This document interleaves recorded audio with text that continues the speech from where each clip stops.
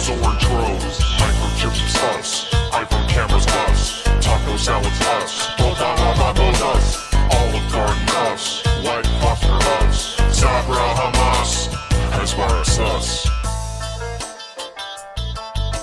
Welcome to Bad Hasbara, the world's most moral podcast. I am your host, Matt Lieb, and I want to thank each and every one of you out there listening to this, watching this. I want to thank you all for all your support for the last month. Started this podcast a month ago, and I feel like, people are listening to it and or watching it, and I really appreciate that. Once again, shout out to the Reddit. We now have a subreddit, Bad Hasbara, r/Bad Hasbara, and people have been joining that. Shout out to our moderator, JP Ben, for being there and moderating, whatever the fuck that is. I mean, basically just like, he's just like the guy in charge of shit. And also... a big old shout out to everyone who's joined the Patreon. That's right. Patreon.com/Fraudcast. That's where you can get this show. You can get, the other shows I do about The Wire and Sopranos and the Fraudcast. And basically it's, hey, if you're someone who watches this podcast on the YouTube, it's demonetized. And so a way that you can help me monetize is by joining the Patreon. You can also do one of them super chats.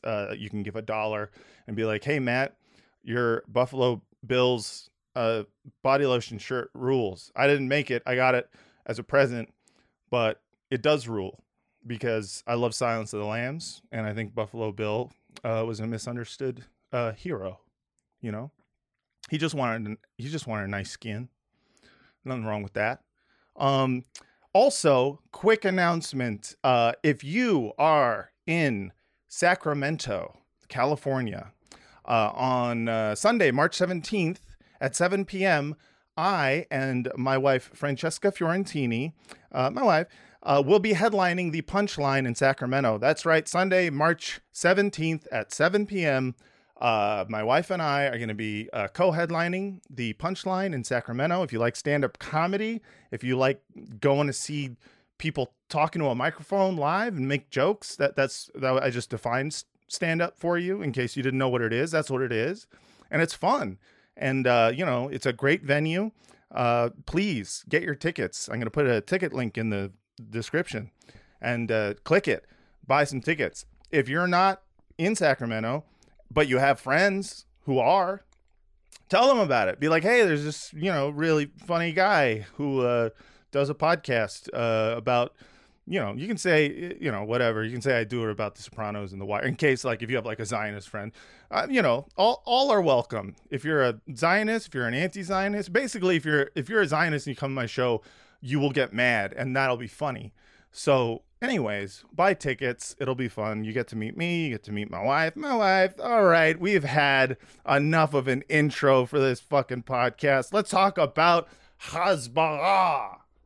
And our guest today is just a wonderful guest. A friend of mine who I know personally, I've known for a long time. Somebody who many of you listeners and viewers will also know, associate editor at Electronic Intifada, and also the person who does the Electronic Intifada live streams. Ladies and gentlemen, everyone else, our guest today is Nora Barrows-Friedman.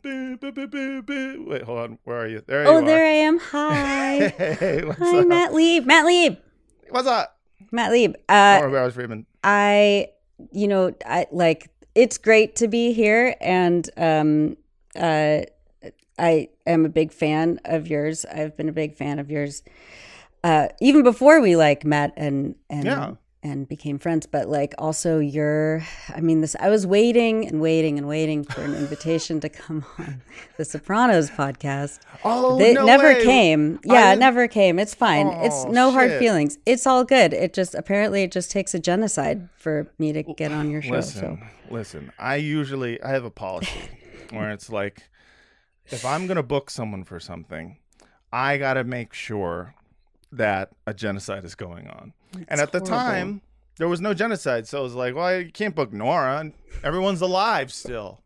And so, well, not really. I mean, there was, it's been 75 years of ethnic cleansing, but you know what I mean. Potato, Matt. Listen, Nora, I don't know if you know this, but history started right October 7th. So. I mean, that's what Kamala Harris said. So yeah, I mean, and she's right.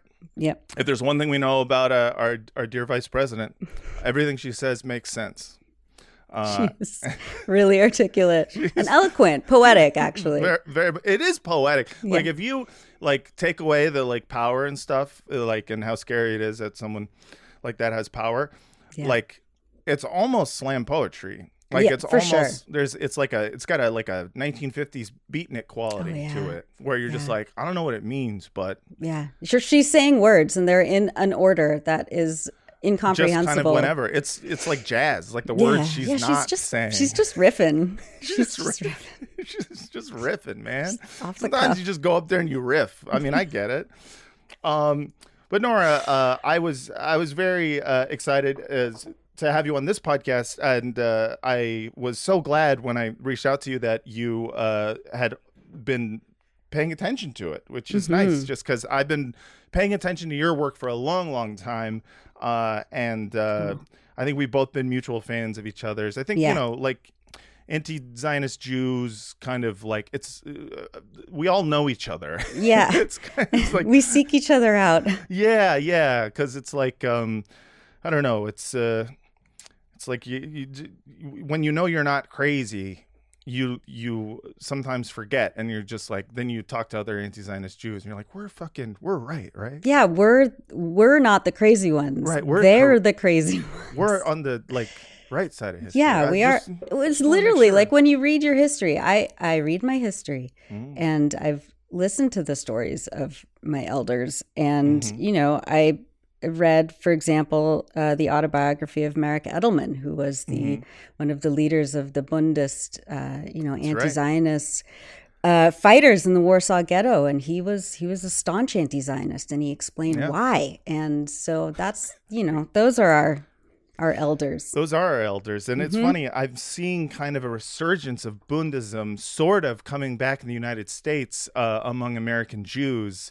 And probably internationally in the West as well, I assume. And for those of you who don't know, before there was, or I guess concurrently with Zionism, there was also Bundism, and this was a movement, short-lived movement, in the pre-Soviet Union during and before the revolution, and it was completely in conflict with Zionism, because it was like. No, that is not a that is not a solution. Right. And like Marek Edelman and they were like, we don't send us somewhere else to occupy someone else's land. We are Poles, we are Russian, we are, Hungarians, and we belong to the country that we belong to. And this whole Zionism is antithetical to humanity, but its victims have been Palestinians first and foremost. But that's right. It's also very antithetical to Judaism and the Jewish people and everything. And so, it's nice. I mean, when I say resurgence, I mean our mutual friend of ours, Nato Green, invited me to a chat group. Nice. That's sort of like joining. Something I haven't been invited to, but oh really? I'm sure it's just an oversight. It's an oversight. Yeah, I mean, I'm friends with Nato. I'm pretty chummy with Nato. I'll tell you this right now. I didn't get invited until I happened to be next to my wife while she was on the phone with Nato planning their live show in San Francisco, and I was like, "Oh, hey, you're on the phone, Nato. Hi, Nato." And then she stopped the conversation for a second. Hold on, Nato wants to say something, and it was, do you want to? Are you? No. First he said, "Are you a socialist?" I'm like, you know this. What are you talking about? And also, are you a cop? It felt like I was like, nice. Are you a cop now? I mean, those are the two questions we always have to ask before we add anyone to a WhatsApp group now. Exactly. And then he was like, you want to join the Bund? And I was like, sure. Cool. I'm going to text him right now. Text him right now. And see why I'm not in the Bund group. Yes, and while you're doing that, I'm going to tell people what we're going to be talking about today. I mean, we've got a bunch of stuff to talk about. Literally, like the last pod we did was on Tuesday of last week, and I felt like since that day, nonstop. It's been crazy. Like just, I mean, I know it's nonstop news all day, every day, but like I'm talking like. There was stuff that I hadn't seen. Just real quick in terms of a quick social media Hasbara joint that I thought was a lot of fun. Apparently, the like Elon Musk, he went over to oh my God, to Israel and tried to whitewash his anti-Semitism through pro-Zionism. And he was wearing like a little baby like flak jacket, right? Like it was like a little, it was made for a little baby. Yeah, I like the little tight ones where it's just like, is there any way to like show off my fucking arms while I so vile. Yeah. And what I was interested in, what I saw was apparently to honor the hostages or something. I don't captives. Really know. We say captives. Do we say captives? We say captives. To honor the captives, they put on some sort of Tesla car light show. Oh, cool. Have you seen this? I mean, no, but you're about glad to. I haven't. Wow. Oh, I'm sorry. Well, I'm going to ruin your day. God. But don't worry. You'll enjoy it. Here is the Tesla light show. Oh my God. McDonald's is a place to rock. I'll admit I added rock Wait, and roll I was like, is this by Wesley Willis in the background just to kind of like make it pop a little more. It's perfect. Oh my God. Look at it go. Is this for real? Yeah, this is real. And this is while they're carpet bombing Gaza hospitals? Yeah, Cool. I mean, cool, listen. very cool. And there's been no electricity for the last 4 months. I can't. We are in a dystopian hell. Yeah, well, shit's bad right now, Nora. God. And I feel like everyone can, take a break from all the, atrocities. Everyone except for obviously the victims of the atrocities. Yeah. To enjoy the Teslas automatically doing their lights up, up and down. I don't even know where to go with that. Yeah, well, you can just, you let it sink in and then you let it like embed into your soul like a carnivorous earwig and straight into your brain. And then, eventually one day, you're just going out for a walk and boom, dead. Aneurysm. My God. I mean, was Barry Weiss there? Like, was that? I'm sure she was there. Like, that seems like she would have such a fun time. Seems like her vibe. That's her vibe. Oh, 100%. But yeah, just like watching that, I was just like, and that was shared, of course, by the official Twitter account of Mossad. Cool. Because, someone's got to handle the Mossad social media as well. You can't be an Israeli government organization and not have just a killer strategy online. You know what I mean? I hate everything. Me too. Yeah, it is. Listen, I have been inundating myself with the social media feeds of some of these monsters, and it's not fun. It's not fun. That's the thing about it is like in order to actually get the you want to get the like nice, beautiful, sweet truffle. Your little piggy nose has to really dig through a lot of fucking dirt and shit. And my nose is just covered in fucking dirt and shit. And it's not a great life, the life of a truffle pig, but it is a life that is honorable. You know what I mean?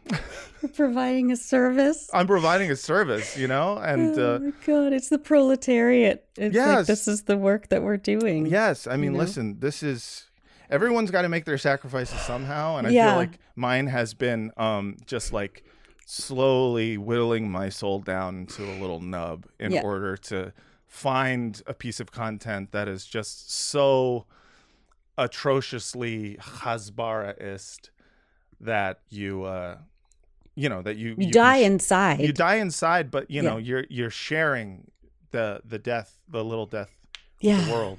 Yeah. And so one of those was this was released recently by the official account of Israel. Cool. They, for the most part, I would say Israel's official account is, well, number one, it's mostly paid ads, which kind of I've amazing. seen that. Yeah. Yeah, it's weird that like a government can actually just buy paid ads on. I mean, they buy everything else, right? Like that. They Sure. Yep. I mean, it makes sense, but it's like, I guess what it is the fact that it just, when you see and it says ad, you go like, wait a second, didn't Facebook get in trouble because like Russia was doing this or something like that? Yeah. Wasn't there a whole thing? But it's Israel, so I guess it's okay. They are the exception to every single fucking rule. To every rule that's out there. Everything. Yeah. And they put out mostly, garbage that is, not worthy of sharing. But because recently, the country itself is garbage. yeah. Well, It's not a real country.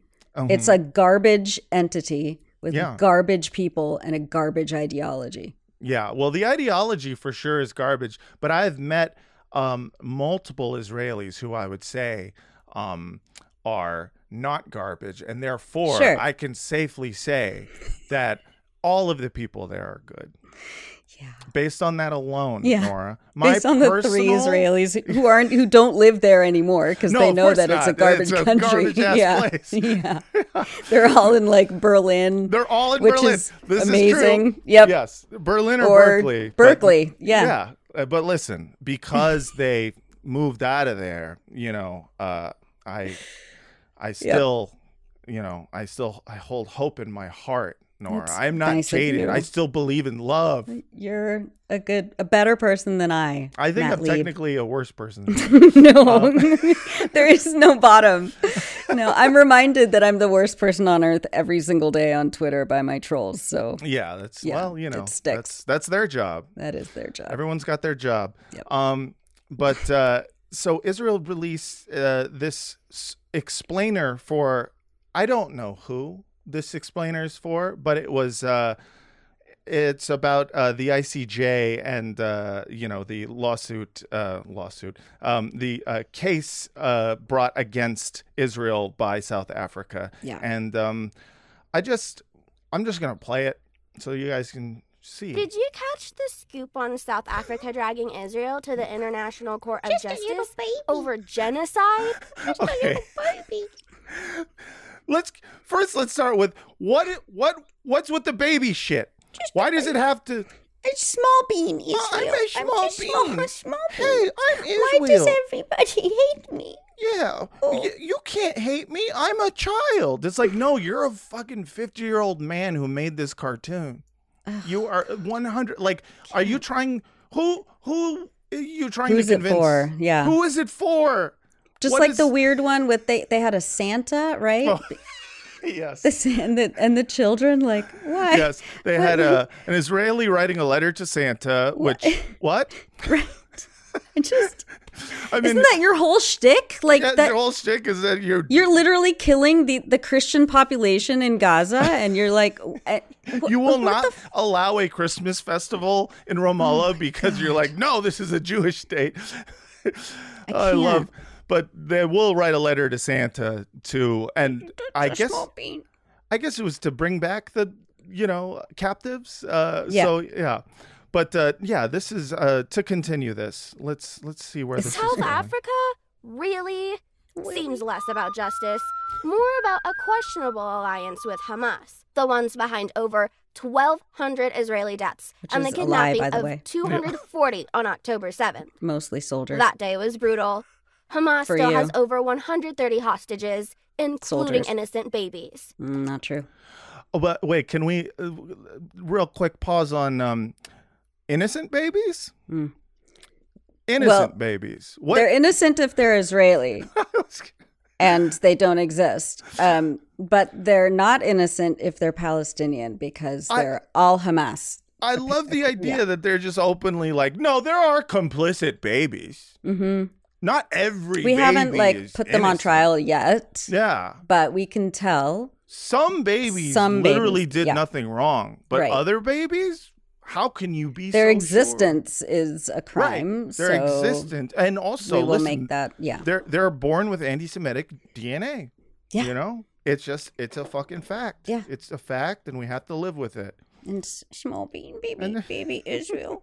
All I want for them is to come back home. But Then call for a ceasefire. Yeah, how about for you a stop ceasefire. bombing the houses that the captives are in? I can't. They've killed do more. that. I can't do that No, because no. we have to eradicate the population to make living space. Don't Yeah. please do not translate living space in German. Just don't do it, please. But trust me. Also, thank you, Germany, for helping us do another genocide because you're so good at it and you're helping us do it. Thank you, Germany.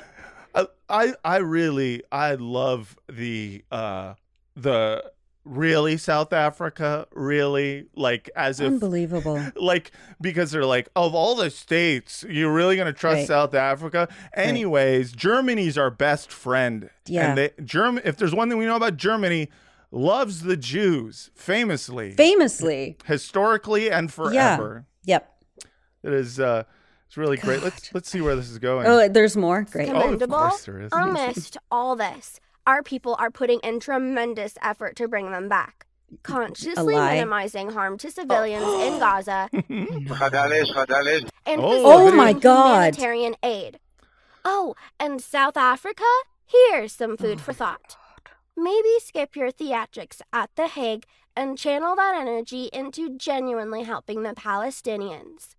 Less cozying up to Hamas, more aid to Gaza. Who is it for? I can't. I mean, Like, I feel like throwing something. Every single thing that that little baby yeah, everything that child said said was a lie. complete lie. You're Everything talking about that more little baby aid to girl Gaza? sang. Like, just in the 5 days straight, the last 5 days, Mm-hmm. Israelis, famously a very like liberal, society, very Yeah, inclusive. they're liberal. They love democracy. They love it. They gay love people. it. They've they been, love helping. yeah, they love helping so much that they're like staging these insane Mm-hmm. fascist protests at the Karmi Abu Salim, Kerem Shalom crossing, which is at like the very like the corner of Gaza between Gaza and the Israeli boundary. Here, and we're going to Yeah, here we go. Right. interview some of them that we can try and find to talk to. Some of them who came out, but they're members from all different sides of the Israeli political spectrum. They say they're from the right, they're people See? from the left. Inclusive they're religious, they're fascism. secular. That's the one thing I love about Yeah. Israel in terms of like, I love the solidarity between Really, all everyone on the political uniting. spectrum. Uniting to kill children. Yes, exactly. I wish we had a little bit of that solidarity here in America, just like all of us getting together.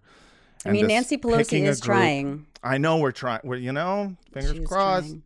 We will do our own. All right. Some of them are families of hostages, but all coming out for the simple goal of trying to stop humanitarian aid. So, Shoshana, do you want to join me and tell us a little bit about why you came out here today, Shoshana. why it's important for you to come here and protest? Why do you think they need to stop this aid? Well, all the aid that's going in is going straight to Hamas. It's just supporting the. All right. I'm sorry. Shoshana is from like Pasadena, Straight right? up from Like, Pasadena, but still is like, listen, I may not have an Israeli accent. I Right. may literally have just moved here 3 but years she's ago. super indigenous. But I'm super indigenous, and I do pronounce the KH in Hamas.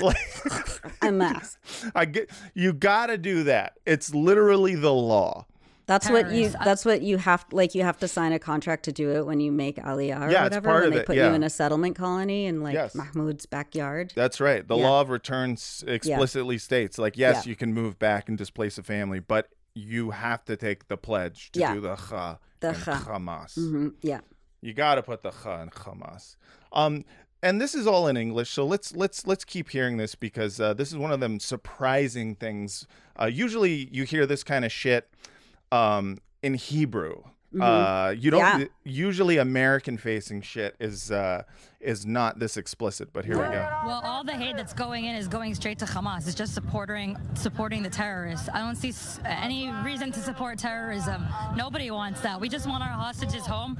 We want to stop Hamas. I don't understand why that's a problem. And I don't see why the state of Israel should be supporting Hamas. Yeah. Yeah. Shoshana. Oh, Shoshana. Poor Shoshana. Yeah. I mean, just like the idea that, on the one hand, you have the cartoon little girl telling us about how much, Israel is supporting, the minimizing civilian harm. deaths, even though by their own calculations, that 2/3 of the victims have been civilians. That's the Israeli government saying that. Which, and even though, the amount of aid, any aid that they do let in, most of which they do not let in and or hold up or do whatever they can. 75% they don't let in after like numerous checks, right? Yes. I mean, they can't get insulin. Yeah. Yeah. Well, I mean, you can fashion insulin into some sort of sugar bomb, I believe. Yeah, that's the logic. Yeah, I believe that's right. Oh, nice cat. Oh, thanks. That's Neruda. He looks really silly right now because he just came back from the vet and he had to get some teeth pulled. And so he's on that. He's on that cat drugs, right? Yeah. I love cats on cat drugs. He's high as balls right now, dude. He's gonna start shaking Hamas's hand. I'm sorry. I had to bring it back. They were all on dogs. That's why they said that it was okay. Even the cats are Hamas. Even the cats. See, it's like it's the fashion. They have to shave the cats for Hamas. You know what I love is one of the big things that stood out in my mind in Israel when I went there was a lot of fucking cats. Yeah, there are a lot of cats. Stray cat, like just covered in stray cats. I'm not. I assume that's because there was mice, but I don't really even know. I don't know, and the cats in Gaza in particular, they're so cute. Like I remember last time I was there, it was a very long time ago, but. Yeah. And people are very sweet. And you see this in the videos, that are coming out now. Like, even though nobody has any food, people are like still feeding and taking care of the cats. And all these like little girls and boys who, had to evacuate from their apartments, 5, 6, 7 times now over the last 4 months. They're still like toting their little cats around. And it's just, I don't know. I guess they're not starving if they still love their cats. It's all a big lie. It's all Pallywood. Yeah. Hey everyone, Matt Lieb here with an annoying mid-roll ad that I'm going to be playing until March 17th. Why March 17th, you ask? Well, because I'm going to be co-headlining the Sacramento Punchline on Sunday, March 17th at 7 p.m. with my wife, Francesca Fiorentini. I would love it if you all bought your tickets to it. It's going to be really fun. You helped us sell out when we co-headlined the San Francisco Punchline, and now I'm asking for you to do it again. That's right. If you're in the Sacramento area or somewhere nearby, come to the Sacramento Punchline Sunday, March 17th, 7 p.m. It's going to be so much fun. I'm going to be there. Francesca's going to be there. Someone else is going to open for us. I don't know who, but someone probably pretty funny. You're going to have a great time, and you can get your tickets right now by either clicking the link that's in the show notes or going to punchlinesac.com and buying your tickets. Do it. And if you can't go, hey, maybe you have friends who are in the area and you can tell them like, hey, you like comedy? Come see this guy who does a podcast and his wife who also does a podcast. It'll be great. So yes, please come. Sacramento Punchline, March 17th. That's a Sunday at 7 p.m. Come, enjoy, laugh, love. All right. It's all Pallywood. Yeah, which if you don't know what Pallywood is, I'm going to do an episode on that at some point. essentially the Alex Jones level, like crisis actors theory. Total QAnon shit, yeah. Full on QAnon, right wing. Like, this is why, anyone who is a liberal Zionist, I just am like, I don't know what to say to you. You are just a right winger. Yeah, you're a scumbag, because the idea that you would be supporting something you actively do not support here in the United States, right. Because you believe that there should be a Jewish exception for this sort of, mindset, atrocities, all that shit. But nasty. Yeah, real bad times, real bad shit. So you've been to Gaza. I would love to hear you talk about your experiences there. I mean, you've been in this world a long time. It's one of the reasons I've known who you are even before we met. And I would love to ask you about it. I mean, I started going to Palestine in 2004 as a reporter. I did radio broadcast reports from there for years and years and years. I used to work at KPFA here in the Bay Area. I'd go like 2-3 times a year for about a month or so at a time, and do. You would go to both Gaza and the West Bank? And the West Bank, mostly in the West Bank. Gaza was, even back then, very hard to get into. And then especially after the siege in 2006. And so I've only been once since 2006. But the West Bank many, many times, and inside 48, which is present-day Israel, historic Palestine. So when you were a journalist, before you started covering that, what did you have like a coming to Moses moment? Were you raised in Zionism? Were you a Zionist at one point? Absolutely not. And it's great. Like, for all the, my parents are lunatics in many other ways, but they had political principles, and my mom especially. She, they were both raised on the East Coast, New York.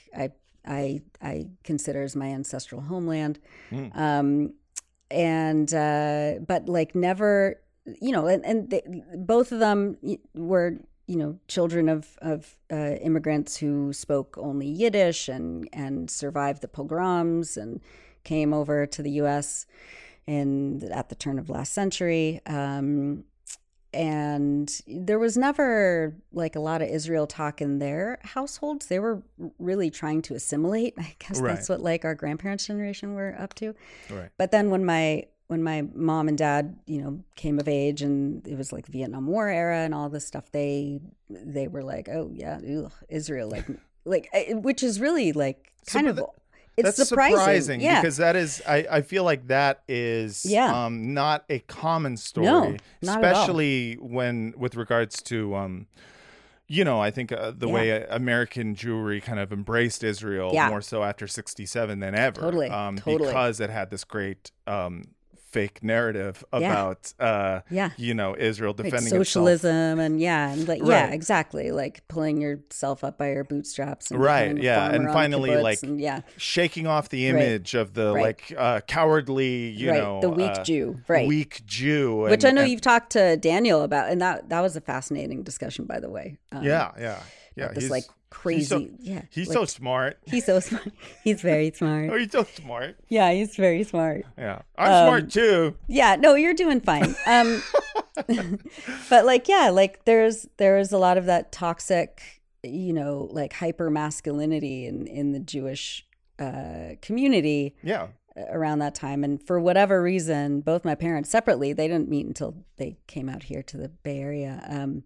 They just weren't interested. I love that. Yeah. So I grew up like not in any way Zionist. And in fact, like very, my mom was just very staunchly anti-Zionist. Wow. So luckily I didn't have to go through that. And most of my friends did. Yeah. Because that's just kind of like the common Jewish American experience. But yeah.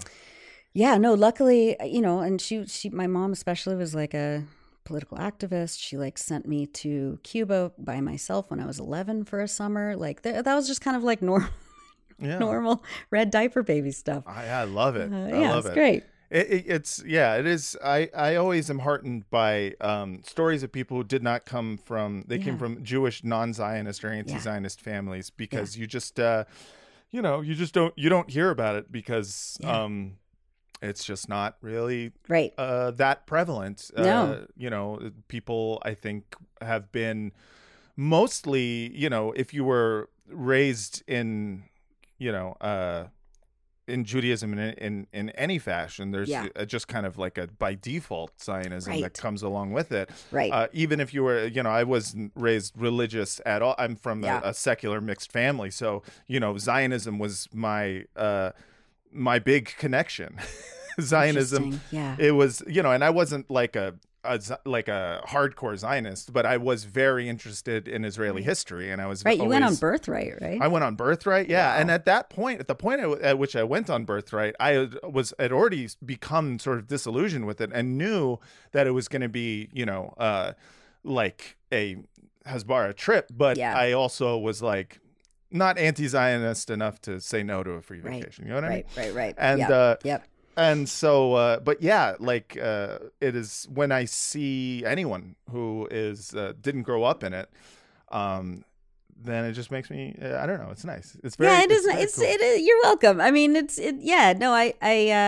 very proud of that. I'm like, I'm proud of your parents. I'm proud of my parents cool. Listen, I love my parents too. I love,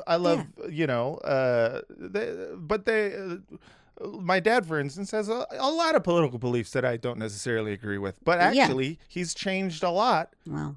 Very recently. Good. I think that's happening. I mean, I think it's really important. I mean, I'm hearing all the time from especially like younger Jewish Americans who are having super tough conversations with their parents, and they're doing the thing that needs to be done.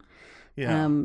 It's heartening, and it's super difficult sometimes, but it's like, this is like the least we can do when there's a fucking genocide happening supposedly in our name. Like, we have to have these hard conversations. Yeah.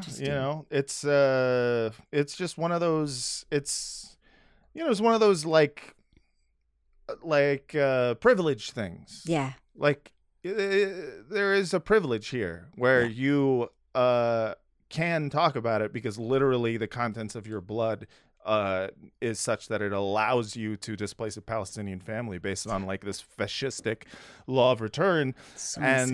And like that, to me, I kind of like recently started likening it to like just my experience as being, kind of an ethnic Jew, a cultural, secular Jew, and being like, the crazy thing is like, I'm Jewish enough to be murdered by Hitler or to displace a Palestinian family. Mm-hmm. And that is like the kind of blood and soil nature of the Zionist project is something that is spun as a like, oh no, it's a good thing. It's like, we're now using the master's tools for good. Yeah, it's great. Now we can be the administrators of the Bergen-Belsen concentration camp. Right, exactly. That apparently is liberation for us. Like, it's liberation. So twisted and psychotic. It's psychotic. Completely psychotic. Yeah. And it is something that I think more and more people are kind of like waking up to. Yeah.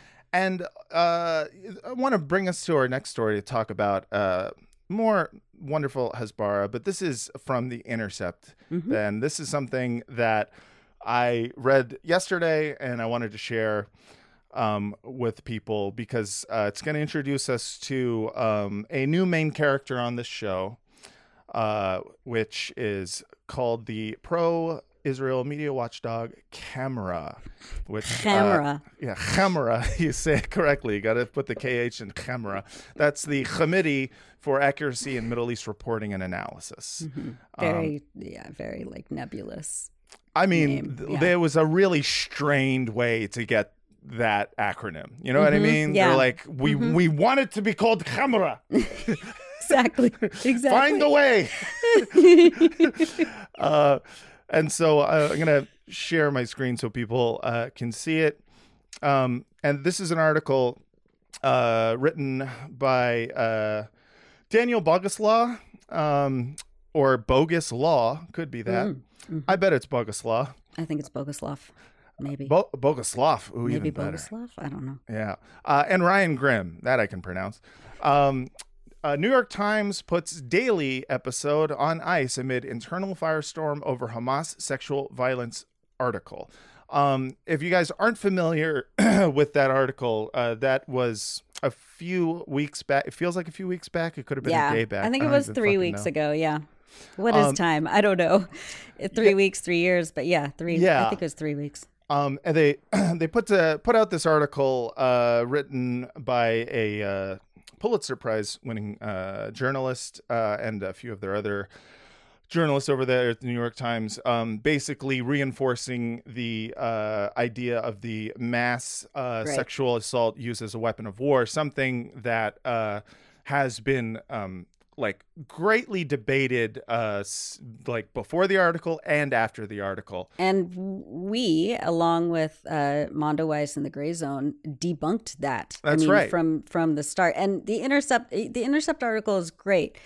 It does fail to credit these, us and the other independent outlets for doing the job. But it's okay. It talks about kind of using the nebulous term critics. Yeah. Which all I could think of it was like you're talking about EI, Mondo Weiss, and Gray Zone. Yeah. So it kind of weird, but hey, the point is critics. Critics, sure. And what it says is what we've been saying, which is that the New York Times article was built on, like a structure made of noodles fed to it by the Israeli military and these like insanely fascistic Israeli Hasbarists in Israel. Yeah, and they're what do you call it? First responder teams. Right. The Zaka unit, which is like this crazy, like Orthodox rabbinical, like they're not even like licensed coroners or forensic, anything. It's just like this like weird, super right wing, very genocidal, like literally like a cult where I think the founder of Zaka was actually a pedophile. Yes, he was a pedophile, and I believe he committed suicide once that came to light. I mean, I hope so. Just no mercy for that. I mean, listen, fingers crossed. Shit, but yeah. But then, like this guy Jeffrey Gettleman, who I hope is dragged to some gulag for his role in perpetrating these lies that are meant to provide cover for Israel's genocide. Right. I hope that he gets the Judith Miller treatment and then some. Oh, what's the Judith Miller treatment? So you remember Judith Miller, who was also a reporter for the New York Times and helped sell the weapons of mass destruction. Yes. That's right. That's right. She was, but she didn't even really get that bad treatment. I was going to say, what was the treatment? Just she was shamed. Shamed, and I mean, is she and then still she was back writing? working. I think she's still working. Yeah, she's still working. Never mind. Like she's all doing of the fine. neocons who lied us into the war in Iraq are all still around. Great. They're doing great. They're literally still around. Like, there's no repercussions. There's no repercussions. Nothing. You can lie us into a war. You can manufacture all the consent you want. Exactly. It is allowed. But this was a story that I think was from the beginning. I clocked this as explicitly poison pilled. Yeah. Because it's something in which, like, it reminded me of the 40 dead babies thing or beheaded babies thing, where you are meant to to even question it will get you in trouble because you're supposed to it's perfect, right? Yeah, I mean, and this is something that from the beginning I was like, nah, this is a fucking trap. I know what this trap is, and what I'm going to do is I'm going to read people whose job it is to look into this shit, who from sources that I trust, and see what happens. And already you are seeing the results of this very quickly. Yeah. You are seeing what's happening. So to continue, so apparently, so the Times report was initially heralded in an email sent to the newsroom conveying praise from executive editor Joe Kahn, who described the story as an example of the best kind of enterprise reporting the paper is capable of. We'll learn more about Joe Kahn as we go along. But that message came roughly at the same time as another staff missive urging the Times employees not to criticize each other on the company's internal Slack. Many reporters and editors understood that directive to be a reference to an intense internal debate unfolding over the story, a rolling fight that is revived on a near daily basis over the tenor of Times coverage of the war in Gaza. Yeah. So, already in the New York Times, like internal Slack. Can you imagine being on that selection? I just want someone to take a screenshot, please. Seriously, come on.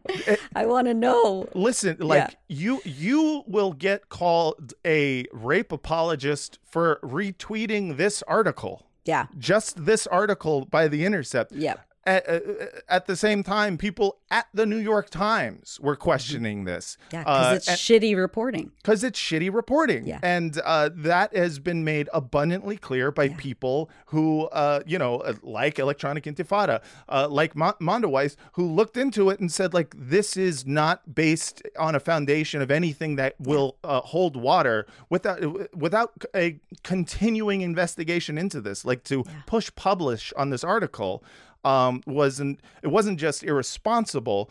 It was, I think, knowingly negligent, and because it was trying to push this particular narrative. Right. And why? Like, why that narrative at that time? You know, like the timing of that.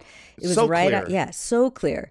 It was, you know, as all the 36 hospitals in Gaza were getting carpet bombed. Yes. As children were running out of food, and now there is a famine 3 weeks later. Mm-hmm. As women, you know, didn't have any, they still don't have any reproductive care.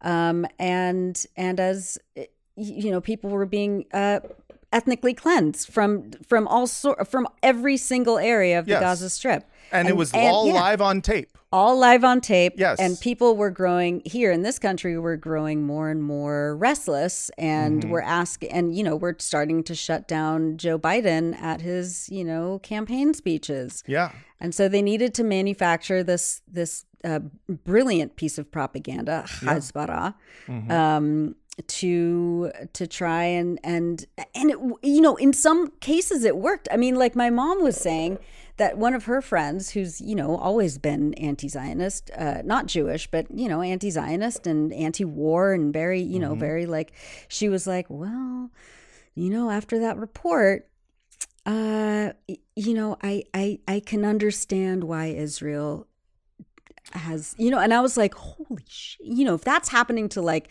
the left, you know, hippies in Berkeley, what is it doing elsewhere around the country and around the world? I mean, they're just like, you know, it was so mendacious, and like pernicious and like evil that they did this without any evidence at all. Quoting the most flimsiest and like sleaziest sources they could. Yeah. And doing it so clearly in this sort of like the order in which this story came in. It's just like everything has been since the 7th, or since, you know, honestly, since they started the actual incursion, you know, first with the bombing and then with the invasion. It's just been this continual re-traumatization cycle for anyone who was looking with their eyes at like the rain of fire and death being brought down upon people who were clearly civilians. Yeah. Just to remind you to keep that anger, to keep like whatever you're holding on to.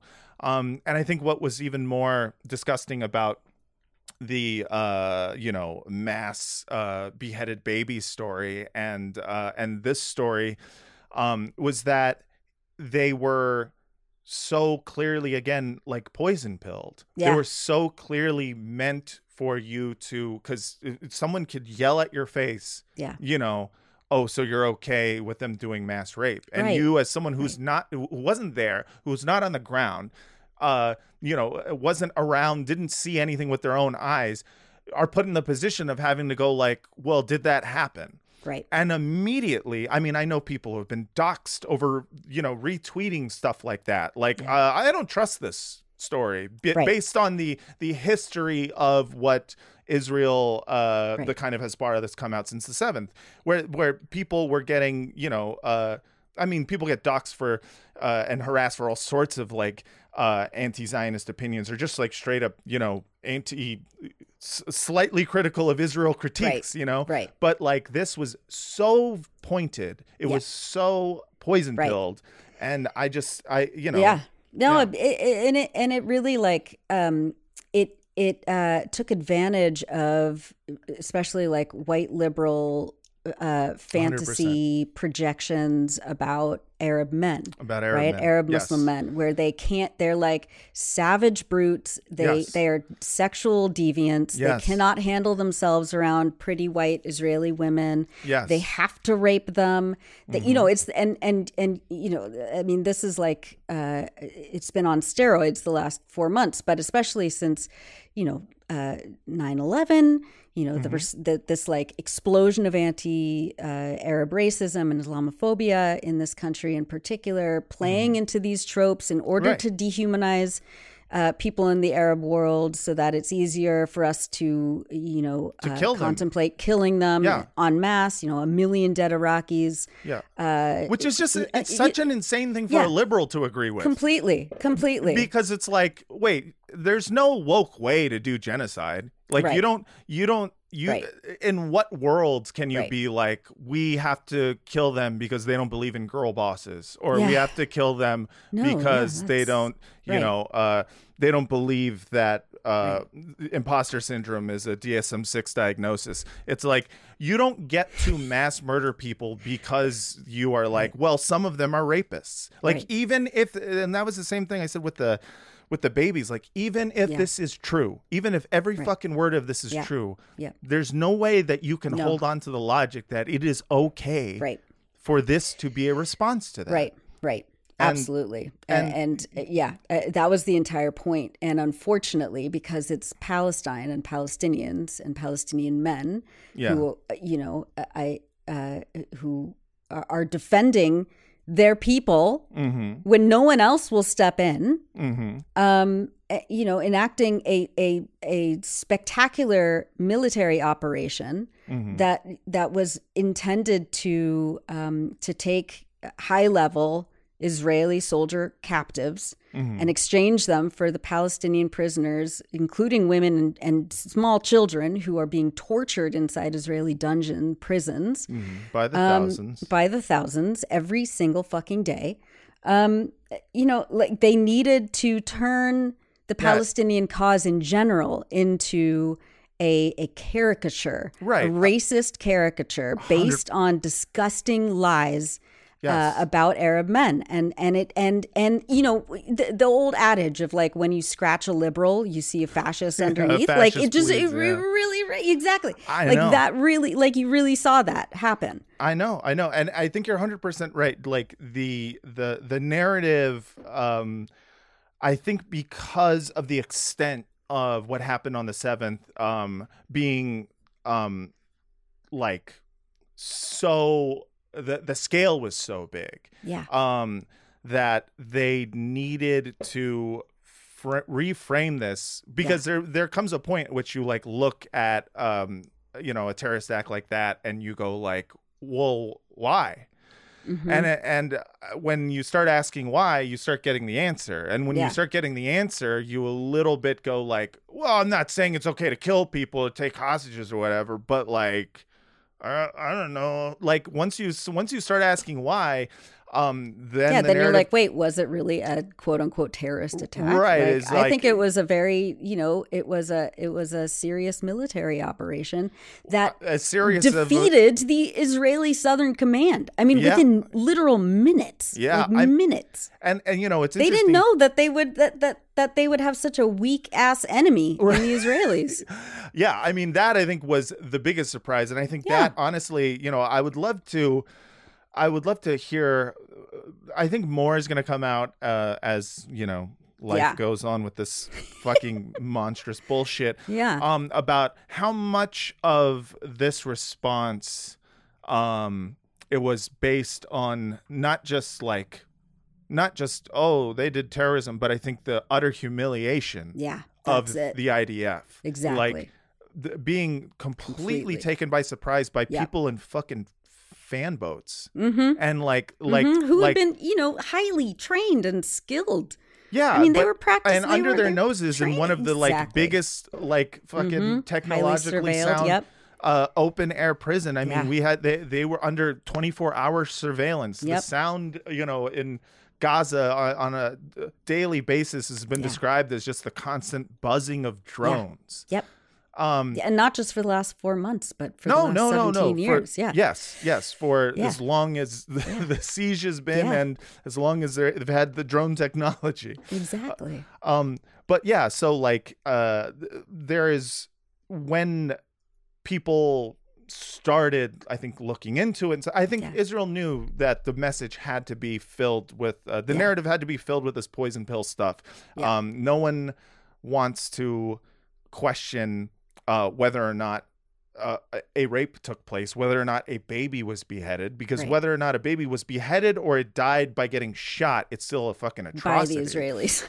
Right. Well, who did it is also going to be a new thing. There's that. I mean, we've been covering that, since a few days after October 7th. Right. It's you look at the aerial footage of the Supernova, music festival, or Kibbutz Be'eri, where all these homes were it just turned to rubble. It looks like Gaza, right? There's no way that a few guys with, guns, a couple of guns AK-47s and maybe a couple RPGs could have leveled, torched entire neighborhoods in kibbutz and literal tank shells and parking lots and parking lots full of cars. Right. You're going to tell me that was Hamas fighters and that was the goal of the Hamas fighters, was to torch Israelis' cars and take time to rape women and behead babies and play, the story of they cut off a woman's breast and play with it all these insane deranged German snuff films, sort of crazy ass fantasies, super crazy, porn fantasies. Right. There's no way. And not just there's no speculation. We have testimonies in Israeli media of the Israeli soldiers who were in the Apache helicopter gunships mowing down people, Israeli citizens in their cars and in the kibbutzes. Israeli soldiers being interviewed about it who said, there's hostages in there. Right. And then said, well, we don't care. Do it anyway. Yeah.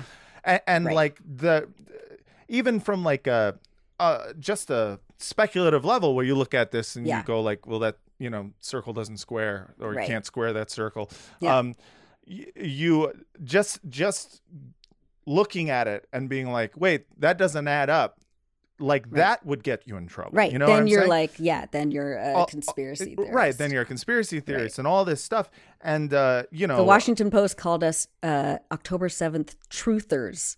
For reporting what the Israeli media was reporting. Right. Yeah. Well, that's nice. That's the thing. The idea of I remember reading the Haaretz article about all this, and just going directly to the comment section. Yeah. I love a good gold. Haaretz commenter, because they're writing things like, why are you doing this? Yeah. Don't you have something better to do than to look into this? Yeah. They're you're making us look bad. Literally, that's what they're saying. Right. And it's just so it's so disgusting, because you're just what? You don't want the journalists to do their job? And no, they absolutely do not want the journalists to do their job. Not at all. And neither does does camera. Yeah. So, real quick. So, as criticism of Gettleman's story grew both internally and externally, producers at The Daily with Michael Barbaro, that's the New York Times one where he every other podcast, word, right? Yeah, it's a podcast where Michael Barbaro brings on a journalist, and while the journalist is talking, Michael Barbaro goes, "Oh." He likes to come when he's like, listen. God, that's so vile. Have you ever heard he just goes, like one time I heard one, like mostly it's like, but God. one time I heard he was just like, oh, like it's Perfect. That's perfect for the New York Times because they're just sitting there like jerking off to their own fucking propaganda. Yeah. Yeah. Just their own reflection in their Exactly, fucking cool that's it. Coke bottle glasses. Yeah, exactly. Hey everyone, Matt Lieb here with an annoying mid-roll ad that I'm going to be playing until March 17th. Why March 17th, you ask? Well, because I'm going to be co-headlining the Sacramento Punchline on Sunday, March 17th at 7 p.m. with my wife, Francesca Fiorentini. I would love it if you all bought your tickets to it. It's going to be really fun. You helped us sell out when we co-headlined the San Francisco Punchline, and now I'm asking for you to do it again. That's right. If you're in the Sacramento area or somewhere nearby, come to the Sacramento Punchline Sunday, March 17th, 7 p.m. It's going to be so much fun. I'm going to be there. Francesca's going to be there. Someone else is going to open for us. I don't know who, but someone probably pretty funny. You're going to have a great time, and you can get your tickets right now by either clicking the link that's in the show notes or going to punchlinesac.com and buying your tickets. Do it. And if you can't go, hey, maybe you have friends who are in the area and you can tell them like, hey, you like comedy? Come see this guy who does a podcast and his wife who also does a podcast. It'll be great. So yes, please come. Sacramento Punchline, March 17th. That's a Sunday at 7 p.m. Come, enjoy, laugh, love. All right. So, producers at The Daily shelved the original script and paused the episode. According to newsroom sources familiar with the process, a new script was drafted, one that offered major caveats, allowed for uncertainty, and asked open-ended questions that were absent from the original article, which presented its findings as definitive evidence of the systematic use of sexual violence as a weapon of war. Imagine that. So just so you can understand, listeners at home, they shelved this episode because the new script looked at the article and decided to ask the clarifying questions and decided to be essentially they looked at the criticism of the article. They said, okay, that does track. The fact is that we cannot definitively say any of this is like necessarily true. Right. So maybe we should leave this podcast episode about this a little more open-ended than the article. And they shelved it.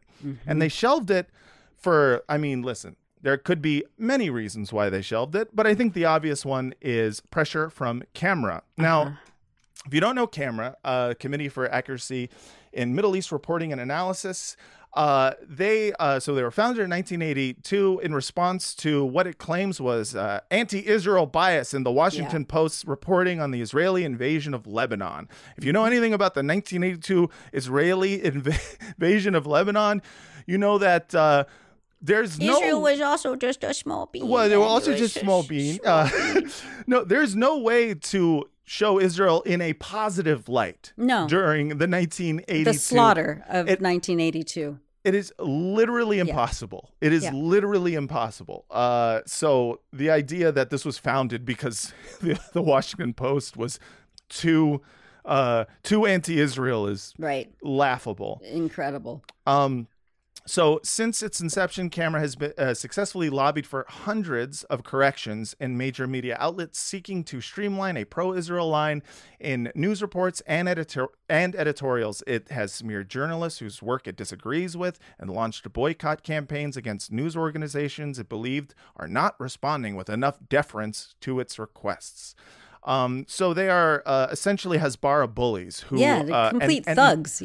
And bullies, thugs, and nerds who go through line by line, word by word, everything that is reported about Israel from any major, news, whether it's like news, magazine, television show, newspaper, whatever the fuck. Yeah. And they look for any reason to bully an editor into printing a retraction or into, basically... Or killing the story, right. Killing the story or getting a correction made. Now, in this case, it seems like this is more along the lines of killing a story, which is, I as far as I know, I don't know too much about what Camera's abilities are. I imagine they read these post them being published, but this might be I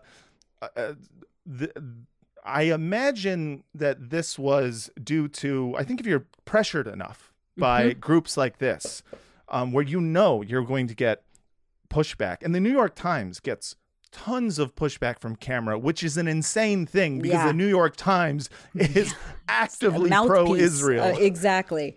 Yeah, isn't that amazing? I mean, it says a lot about Camera and about the New York Times. Yes. That the New York Times, instead of, relaying the facts, that they'll just play both sides to the middle because they're a very political news organization that, wants to keep its friends in high places, wants to, their journalists want to keep their status and their access to the centers of power, not to monitor them, but to go to, like cocktails after work with. Yeah, 100%.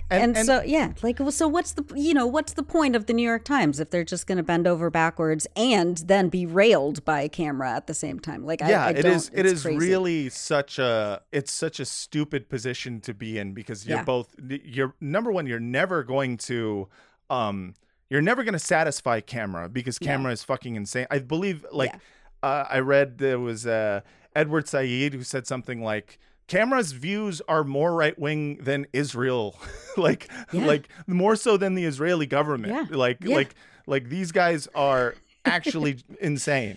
Of course, I think that was in the 80s, and exactly. I assume Israel is caught up to Camera. I think so. I think they're on the same par now. Yeah.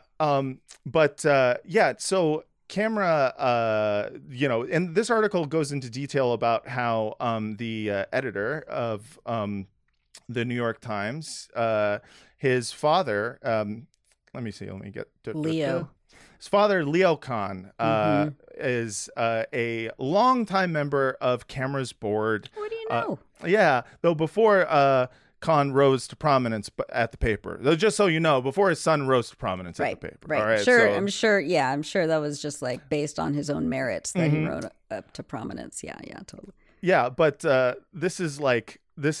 so it says, by the time Leo Kahn joined the group as a board member in 1990, it was already famous for its aggressive pursuit of corrections and wording changes in the media to reflect a more pro-Israel stance. And according to the Times profile of Kahn, when he was elevated to his current post in 2022, he and his father often dissected newspaper coverage together. Just like other fathers and sons go fishing or hang out. Some fathers and sons like to do Hasbara together. They do. What's it's so a family wrong with effort. that? It's just sweet. It's it the family business. Yeah. All right, come on, son. Let's go reverse this narrative. The Camera, the idea that Camera might be responsible for them pulling the story, I think is absolutely plausible because of the fact that Leo Kahn, his what's the name of the Joe Kahn. Yeah, Joe Kahn, is Jokan was raised with Camera. He knows what the fuck Camera is. And Camera, doesn't mean that Camera doesn't harass him constantly. But what it means is that he's already deferential to pro-Israel coverage.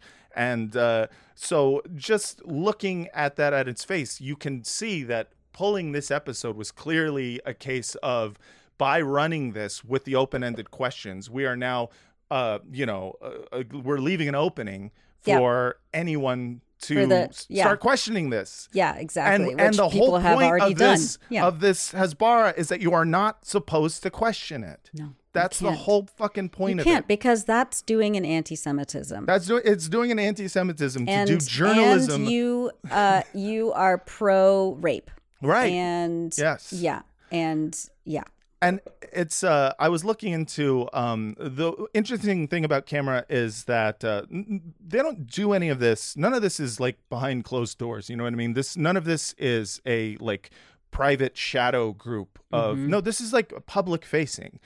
So Camera, when they get a retraction printed or they get a correction printed, they celebrate. Oh yeah, and they send out press releases. They send out press releases and they put it on their website. And I have one of them for one of the things that was changed in the last few months, a correction that they got from Camera's website. New York Times reporters act as Hamas stenographers, forget to admit Israeli occupation forces. Isn't that amazing? This is what they spend their time and money on. Like they raised a shit ton of money to do this crazy Hasbara. They claim to have 65,000 people, I believe, working for them. Yeah, I think that's just donors. That's just like donors. It's my grandma on they Long Island. Yeah, 65,000 members, whatever members means. Yeah. So. This article, the mask slipped for New York Times reporters, cum Hamas stenographers, Raja Abdulrahim and Iyad Wow. Wow. Try it again. Ebu Hawela. Ebu Hawela. Listen, if someone else does it, then I can repeat it. All right. I don't know the guy. I feel like I should get credit for Abdul Rahim. It's really good. I knew it immediately. It's really good, right. Matt Lieb. So those two this week, when they absently neglected to tone down Hamas's preferred language before passing off the terror organization's talking points as original reporting. So we have in this in their December 16th item, Israeli forces withdraw after besieging Gaza. Israeli forces withdraw after besieging Gaza hospital, leaving behind bodies and destruction. They're tearing apart an article that is Israeli forces withdraw after besieging Gaza. Like, you fucking scumbag. Yeah, no, they're the worst of the worst. They're the dirt on the bottom of your shoe. They're reading this article and they go like, Israeli occupation forces? I believe you mean IDF, not IOF. Wow. Nice. Can we get a retraction on that? It's like, you have to have a soul made of dog shit. Yeah. Your soul's got to be made of dog shit. It's literally 100%. An article about a fucking hospital being bombed and bodies and destruction left behind. You fucking these people are they're scum. They're scum. They're tapeworms. Yeah, they are tapeworms in that, they'll just live in your stomach. Yeah. And you get real skinny. Gotta just shit them out. Yeah, you got to shit them out. On a long rope. I'm sure, I don't know much about tapeworms, but I like the idea of calling them that. It's a great visual. Yeah. Listen, we've all had a dog who's had a long worm, okay? You got to pull it out. It's like a clown pulling out a Oh, look, it looks like the camera guy. Joe, it's Leo Khan. Yeah. Oh, my God. But yeah, just like the amount of public-facing stuff that they do is so funny because I think, the way that Israeli Hasbara seems to operate is you just say the most insane lie out loud. Yeah. And it's crazy because nobody, like, this is not a secret operation. None of this is secret. All of the lies are out in the open and bold face. You know what I mean? Absolutely. No, they're proud of it. And they brag about it, right? And yet you have people who are just like, well, let's not question this. Let's be a be a little and if you careful. question it, you're doing an anti-Semitism. You're just like Hitler, and you are pro-rape, and that's it. And unfortunately, it's been working for them for the last 40 years. Yeah. Yeah, it works. It works very well. At least it has been working for them. Yeah. But But that's why we exist. That's why we exist. This is the reason I started this podcast was because I said, you know what? Someone's got to say the truth. Yes. Matt Lieb, you're doing a mitzvah. Listen, I'm doing a mitzvah. You're doing a mitzvah. I'm doing the best You're a I can. mensch. You're doing the best you can. That's all you got. I'm going to let the real journalists at, Electronic Intifada and various other great publications out there. I'm going to let you guys do the actual work of journalism. Thanks. But I'm going to play videos, read articles, and laugh about it. Yeah. I mean, I think that's also a really important, it's, I don't know, like I'm of two minds about humor during this time. Like it's very necessary. We can't, and we can't give, like my friend Rifat Alarir said, he was assassinated a month and a half ago. He was like, we can't give in to their barbarism. They're not going to dehumanize us. And Rifat was one of the funniest fucking people I knew. Yeah. And living through so much horror and gaslighting and racism and just pure monstrosity at the hands of Israel his whole life, and the and at the U.S. who mocked him and funds people who killed him. A targeted strike, by targeted strike, yeah. An assassination called for poet. by Barry Weiss, right? Yeah, formerly of the New York Times. Yeah. And so it's like we have to laugh. We have to come together. We have to find community.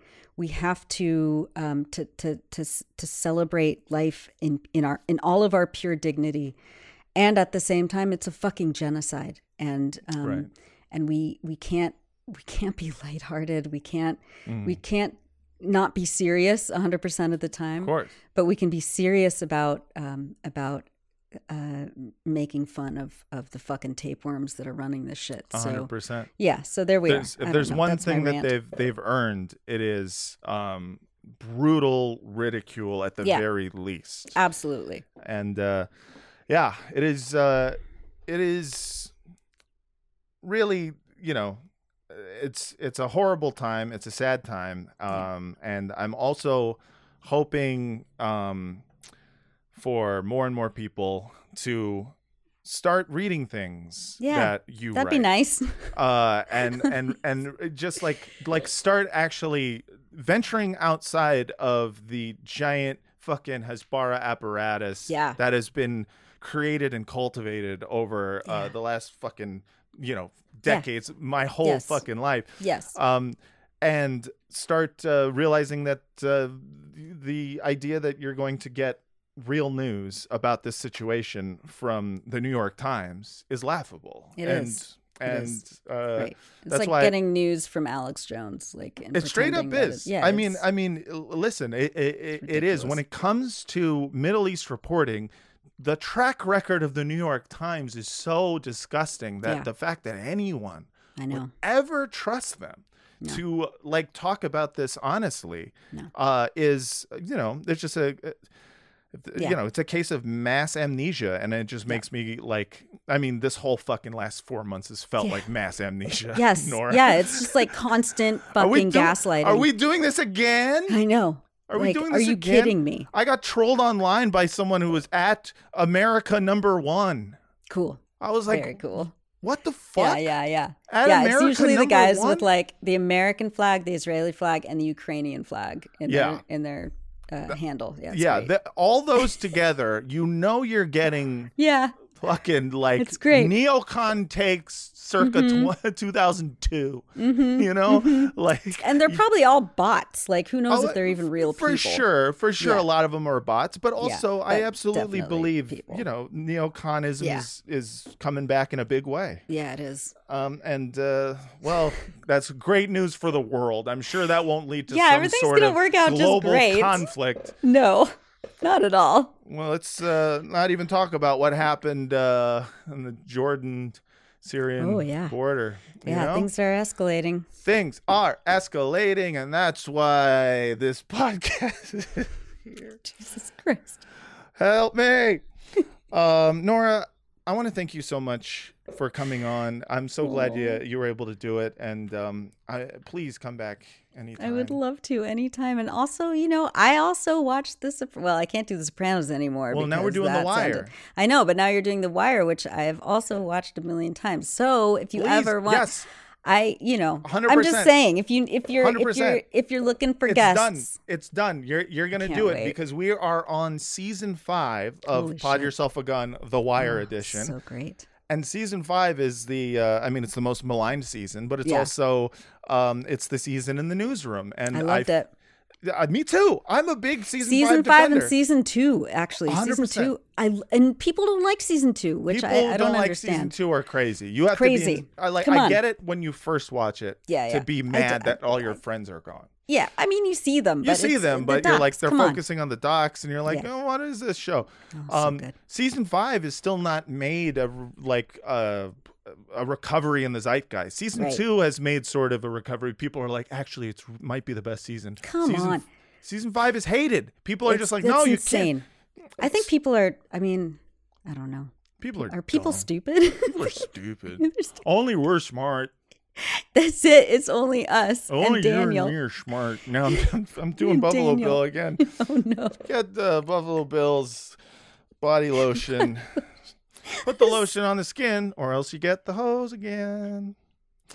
Anyways, It's so dark. Nora, we're definitely gonna have you on. We're getting a lot of journalist guests Great. for this season. 'cause Oh my God, we I love would be newsroom so stuff. honored because we- you know I love Palestine is everything that I live and breathe, and every once in a while it's nice to talk about Other something shit. else. Yeah, I can only imagine. I've only been doing this podcast for a month, and I'm already like, I'm gonna die. Welcome to my world. I'm on so much Zoloft, Matt Lee. I can't imagine. Like more than like an elephant would need to be sedated. Like all right. it's fantastic. Come join us. I gotta get us. that prescription. It's good shit, man. That shit. This shit good is bad shit. for my brain. But Nora, where can people find your work? Where can people find you? I am at the Electronic Intifada, which is electronicintifada.net. We also have a fantastic YouTube channel. I think it's all, you can just search for the Electronic Intifada. We do live stream broadcasts once or twice a week. And you can sign up on our YouTube channel to get notified of when that's happening. We have spectacular guests, news that you won't find in the New York Times. And I'm on Twitter at NoraBF. So that's all the things, yeah. Check out Nora's work. Check out the Electronic Intifada. Nora, thank you so much for coming on. Aww, And Leib.